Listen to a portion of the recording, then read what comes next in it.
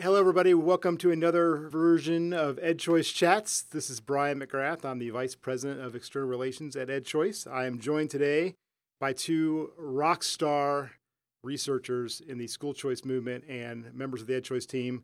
One, Marty Lukin, our Director of Fiscal Policy and Analysis. Hi. Hello, Marty. Thanks for coming. Thank you. And another one, phoning in from Missouri, James Scholes, Assistant Professor at the University of Missouri St. Louis. James, how are you? I'm doing well, phoning in, but not phoning it in. Well, Right. We'll be the judge of that.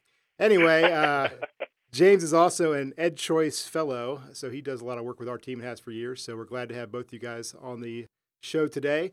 We're going to talk about something a little bit different, and I'll give a little background on this. So we recently hosted an event, we being EdChoice, called A New Era for K-12 Education Funding. And this is an event that came about with a partnership with the Walton Family Foundation. And it's a series of events we're doing that are exploring the basic question of, if we're going to have a choice-rich environment in, say, 10 to 15 years, what are some of the problems in education structures like funding, for example, that we need to address now so that when we get our choice programs in the next 10 or so years, we're kind of ready to run and not doing a lot of backfilling on certain policy areas. So we hosted this event back in September, and the way we do these events, this is our second one, is we try to bring a variety of people in. There's small groups. We had 18 participants in this one. We try to get a variety of experiences, a variety of geography represented, of gender represented, all different sort of points of view on some of these topics. And then we break folks into small groups and we actually have them work. So this is not a conference where you get to go sit in the back of a big room and just listen to a panel of speakers. Now, those are great because I know Marty Lukin does a lot of those and he's a rock star, as I said. But this is a little different. So you actually get in a small group. We kind of give you some problems to think through and you hash them out. And then we have a big simulation in the end of it. And we kind of see what people come up with. So that's what we did with this event. And what I'm going to do today is ask Marty to describe a little bit about, what is this, the education funding problem that we're actually trying to solve? I mean, what's wrong with education funding right now as it is that we need to be doing something different? And then I'm going to ask James, who actually participated in one of the small groups, to kind of talk about how that dynamic worked, what they talked about, what kind of solutions, either big or small, they might have come up with. So that's what we're going to do. So Marty, why don't you tell us a little bit about what are we trying to look at in the education funding system as it currently stands that might give some folks a little background as we continue this conversation? Sure. Well, first of all, let me just say that school funding is a very, very sexy topic. Wouldn't you both agree? Oh, absolutely. So educational choice is simply a way to fund a K-12 education system. Basically, choice is a funding mechanism. So I think it's first helpful to look at how we fund public K-12 education systems currently. So school districts receive revenue from three sources: local revenue, which is usually through local property tax, state revenue, and federal revenue. And then districts subsequently will disperse these funds to their schools. Now, how the dollars flow not only varies greatly by state, so each state has its own funding formulas or funding systems, each of which is incredibly complex, as you probably know. But how dollars flow can vary greatly by district as well.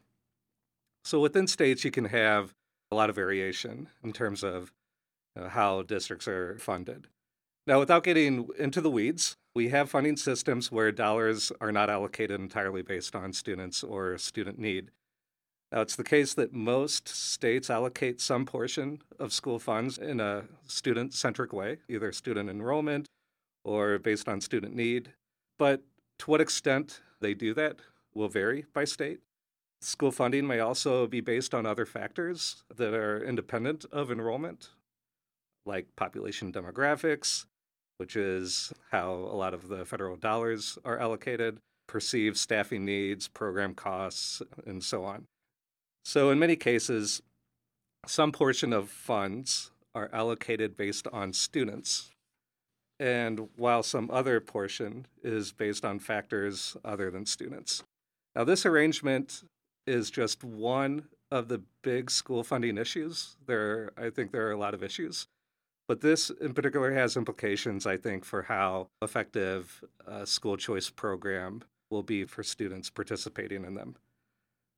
Now, with virtually every choice program, especially with private choice programs, the level of funding that students participating in these programs receive is significantly lower than the level of funding they would have generated had they enrolled in a district school. So in most cases, these gaps are significant.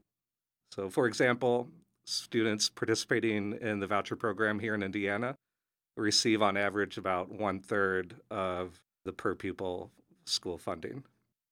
For many individuals, like education reformers, policymakers, parents, and others, one of the goals for having these educational choice programs in the first place is to promote educational opportunity and to incentivize the expansion of educational options for all students so that families have better chance of finding something that matches their needs, right? So if these are your goals, the success is going to be quite limited given how educational programs are incorporated in the K-12 funding systems and given how school funding is currently set up. And that's because you have choice programs, which are inherently student-centric and family-centric, operating in funding systems that are not completely student-centric or family-centric. So it seems that the two systems, if you will, are at odds. So that's, I think, why this is an important issue for choice. And you said education funding wasn't sexy. I mean, come on, Marty. I know, right? I make it sexy. That was good. So, James, let me turn to you now. So, what I want to ask you about first is, one of the parts about this style event that we've been doing here at EdChoice is that we try to bring together people who don't really spend a lot of time together in the same events, right? So, it was a pretty diverse group from experiences and all that. So, tell me a little bit about just the kind of general vibe of the gathering itself and how people interacted, because one of the things I noticed right off was that people just didn't know each other, so they had to spend a little time getting to know each other. But just tell me about your initial impressions of the event when you first showed up that first night. Yeah, I think that's absolutely right. There were lots of people that I didn't know, or lots of people that I knew of. I'd seen their names, or I'd read some of their work or something along those lines, but I'd never interacted with them. And so it was just a great experience to get together with a diverse group of individuals who are all interested in the same sort of nerdy topic. Yeah. It's rare that I gather with people and get to talk about school finance. They're actually listening and they're engaged and they have ideas that they want to share. It was like I busted out a nerdy joke at one point that in almost every context would have been a flop, but in this audience it just killed. and so it was really a lot of fun for me to get together with this group of individuals, and you had people working in sort of right-leaning think tanks. You had people on the left of center who are interested in choice for social justice reasons. I mean, it was just an eclectic group of individuals, and it was a lot of fun. Yeah, that's great. Well, did you find that so sometimes you get groups like that together and everybody comes in with their kind of staked out ground and they're just trying to convince each other that they're right. Did you find, was it collaborative? Was it contentious at all? What was the interaction amongst the people in the small groups that you were in? Yeah, well, like you said, we did break up into 3 small groups, and I can't say what happened in all of the small groups. Mine was interesting because everyone had ideas, but everyone listened, and you gave us directions on what to do. And one of the things I found funny was how each of the 3 groups kind of took those directions a little bit differently. Yes, exactly. But in my group, we took it to say, what ideally, how would we structure school finance in a system that really supported school choice? Those were sort of our directions. And then we had one individual in our group who I would describe as being sort of old school conservative.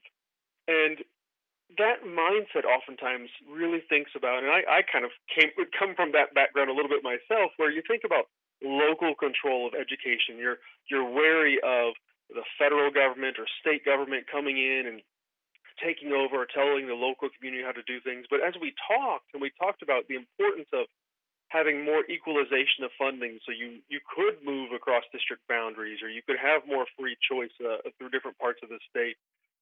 You could see this individual who hadn't ever thought about the possibility of allowing greater centralization of school funding start coming around to this idea. Something he might have, if you would have said, hey, the state's going to come in and take over your funding, he would have absolutely been opposed. But then as we talked and we worked things out, you could see him coming around to different points of view. And it was really interesting. I think I saw that several times throughout the course of the couple days we were there. Yeah, that's one of the fun things about this is that, one, it's kind of a closed-door meeting in a way, and we we kind of follow the Chatham House approach where you can learn and share, but everybody's kind of anonymous at the same time. And it was fun to see people interact in that way and maybe stretch their legs a little bit and think about an idea that would be, not appropriate in their normal day jobs, as it were. Of that, so you guys were, because the way we did it was you were tasked in the afternoon of the second day to come up with some ideas, whether there be tactics or strategies about an education funding system, and then we had everybody report out, and then we talked about it as a group. But were there any ideas either that came out in your group or that you heard amongst others that really stuck out to you as kind of novel or important or impactful in some way? Well, I think that, and I don't know if this is novel or important or impactful, but I find it interesting. Okay, that's good enough.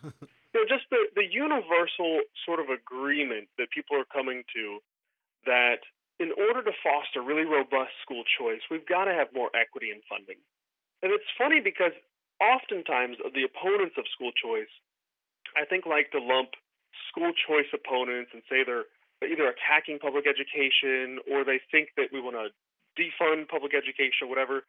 But what I found from most people, and maybe it wasn't universal agreement, but was widespread agreement for more equity in funding and a generally agreement, that maybe more funding wouldn't be such a bad thing. Right? Mm-hmm. So that just, I thought, was interesting how that idea that we need equity. It's so hard to foster a school choice system when you have a district spending $18,000 per pupil bordering a district spending $10,000 per pupil. Students they're not going to cross district lines if the dollars aren't following them, if there's this big inequity. And so there was really widespread agreement around that. That I found really interesting. Mm-hmm. And James, did you also find that folks' definitions of equity were pretty much lined up with each other? In our group, we got into talking about what type of students should get additional funds. If students from disadvantaged backgrounds who are from low-income families or have special needs or limited English proficiency, we talked about those types of things. And again, I think there was pretty universal agreement that students with special needs or that are what you might call harder to educate should get extra funds. Like, we might have some disagreement on what those weights should be or how much they should get. But really there was, and I'm not going to say, universal agreement on equity or anything like that. But again, generally the idea was people agreed that students have varying needs. There should be some base amount of a dollar amount for every child. But then students who have these special needs or are harder to educate should have more funds. And there are two reasons for that. And you and I articulated this, and maybe this is why they agreed with us. You and I articulated this, Marty, in the paper we wrote. You got to get the weights right. In a school choice environment, if a student with special needs is coming in at the same dollar amount as a student with no special needs, the school has more incentive to take the student with no special needs. And we want to make sure the system, that every student is served. And we want to make sure that you don't unduly burden schools so that if they have to meet a student's special needs, that they're not receiving the funds for it. And we oftentimes think in public education, I think I heard someone say this when we were at the meeting, it'll all come out in the wash, right? So we don't need to really put a large weight on that student with some sort of special needs, who has an IEP, because it'll all come out in the wash, right? They get a lot of funding. But if we're in a school choice environment and a private school is taking some students and have one or two students with special needs coming in, that may not come out in the wash, right? They need to have the dollars attached to that child to serve that child's needs. And so, again, there was a pretty widespread agreement that we should have some sort of weighting system, and we might have some disagreements about what the weights are, but I was pretty stinking optimistic when I left the meeting that there was such agreement among so many different people.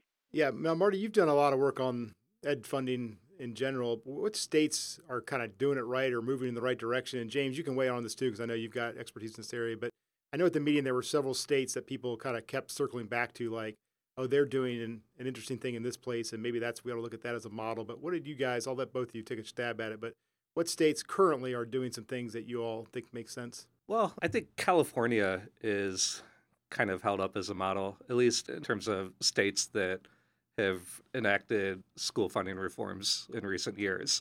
I think in 2013, I believe, they passed a school funding bill where essentially they moved more dollars to more of a student weight-based funding formula, but they also kind of lifted regulations and restrictions on how funds are used. So local school districts and public officials have more autonomy in how their resources are used.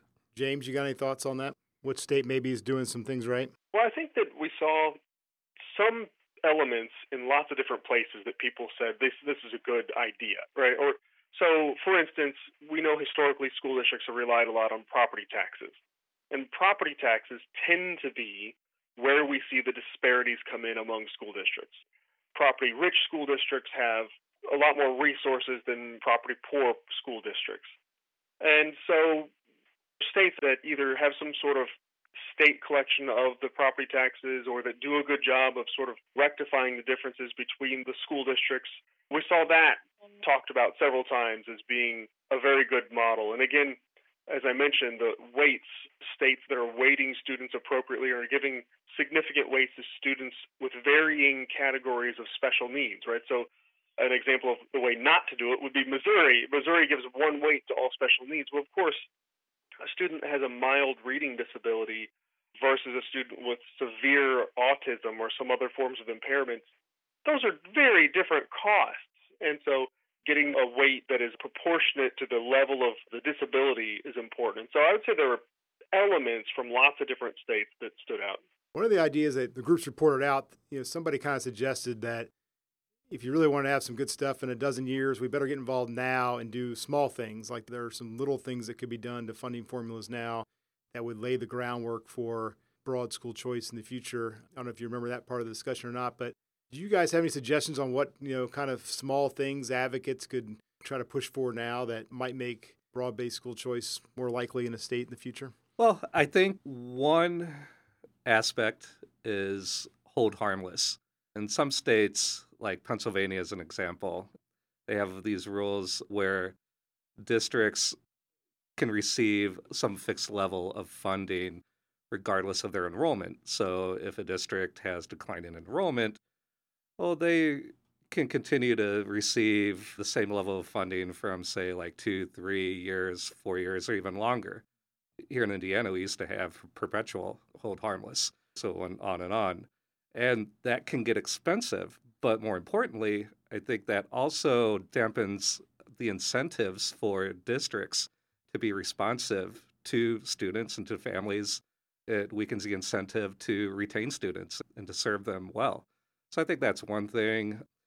James, your former organization, the Show Me Institute, recently released a report on ways that the state of Missouri could reform its own school funding formula. And you've done a lot of work on that. Yeah. Maybe, I don't know, you want to talk a little bit about that? Yeah, absolutely. And it's sort of in line with what you're saying on the hold harmless. I mean, part of the problem in a lot of formulas is they become much too static, right? They don't adjust when students leave or especially when students leave. They oftentimes adjust upwards when students come in, but they don't adjust when students leave the school district. And so that hold harmless, Missouri has a hold harmless provision where no district can get less funding from the state than they were getting in 2005, no matter how few students they have. And I think it's almost 40% of our school districts are now on the hold harmless formula. What's the point of even having a new formula when you have so many on an old formula? So hold harmless is certainly a good thing that every state should look at. How do we phase those provisions out? Some states, so Missouri being one, I don't know if there are others out there do something like this, but they fix property taxes at a specific year, so that the way it works in a lot of places is they'll calculate how much a school district should get, and they subtract out local effort. Local effort being what you raise on your local property taxes and some other funds as well. So then the state will pay the rest, right? They determine how much you should get, take out local effort, they pay you the rest. Well, Missouri pegs property taxes at this 0.45 level, and they're fixed there. And so even though property tax assessments have changed a lot in that time, the past 15 years, we're still calculating local effort at that level. And what that does when you have something like that is it helps lead to greater inequities, because the districts that have rapidly growing property tax bases are wealthier districts. They tend to be wealthier districts, and they're reaping this double benefit where they're getting increased local property revenue, but they're still getting the same amount of state revenue because it can't go down. And so that's the key piece we need to look at here in Missouri. And any state that does that fixes local effort or local taxes or property taxes, those things should be changed. And I think you can sort of sum up all these things: the fixing of the local property taxes, the hold harmless, even the districts that we talked about where Marty kind of mentioned this, where they don't assign how much money a school district should get based on students, but it's based on some sort of static measure of needs. When these formulas are static, when they're fixed, and they don't allow for change over time, that's not a very good system for choice to happen, because in choice we expect students to be moving. If we have a static system and a student moves between 3 schools within 3 or 4 years, you might have 3 different schools all counting that student, and we'd be paying triple for the one student, right? So you need a system that's much more dynamic, that adjusts, and can allow the dollars to follow the student where they're going to school. Makes perfect sense to me. What would you say, James, and Marty, you can take a stab at this too, like what was your kind of big takeaway from the event, whether it's a piece of information you learned or a relationship you made or just something? What would you say, looking back, I'm glad I went because... Oh, well, I'd say a variety of reasons. One is I'm glad I went because I got to interact with a lot of people interested in the same topic who I don't normally interact with. And so that was just the connections and meeting new people. That was a ton of fun. Secondly, I would say that this work is really tough. I mean, and I knew that going in, but everyone acknowledges that changing school funding is incredibly difficult to do. But that's why these types of things are important. This type of podcast is important, is we got to keep the conversation going. We got to keep getting people educated and informed, because to do this type of work, this is a comment you heard from everybody. There are only a handful of people in your state who know how the funding formula works. And Marty could attest, that's so true. Very few people have an idea of how these things work, and it's really tough to get anything changed. And the reason that we have all these negative things in the formulas that we've been talking about is because when they go through the negotiation process, everyone's trying to get a slice of the pie, right? So just educating people and having more people informed and aware and, getting at the table so they can make a difference and try to impact funding so that it can support more school choice, I think is really important. And build in what you just said, because funding formulas are very opaque, you have a lot of transparency issues, they're hard. But the conditions that are kind of necessary to be able to reform a school funding system happens rarely, maybe once every 15 or 20 years. That's what I often hear others say. So if you're a state where you have conditions in place that would enable you to pursue this type of reform, then I think my takeaway from talking to folks is that if the chance comes around, get it right, go for a home run. So I think that, you just got to get it right if you're going to do it. Well, and I think we should say this, and maybe you said it earlier, and I just want to reiterate that we've been pushing for school choice for many years now, and choice is often an add-on. It's also often tacked on.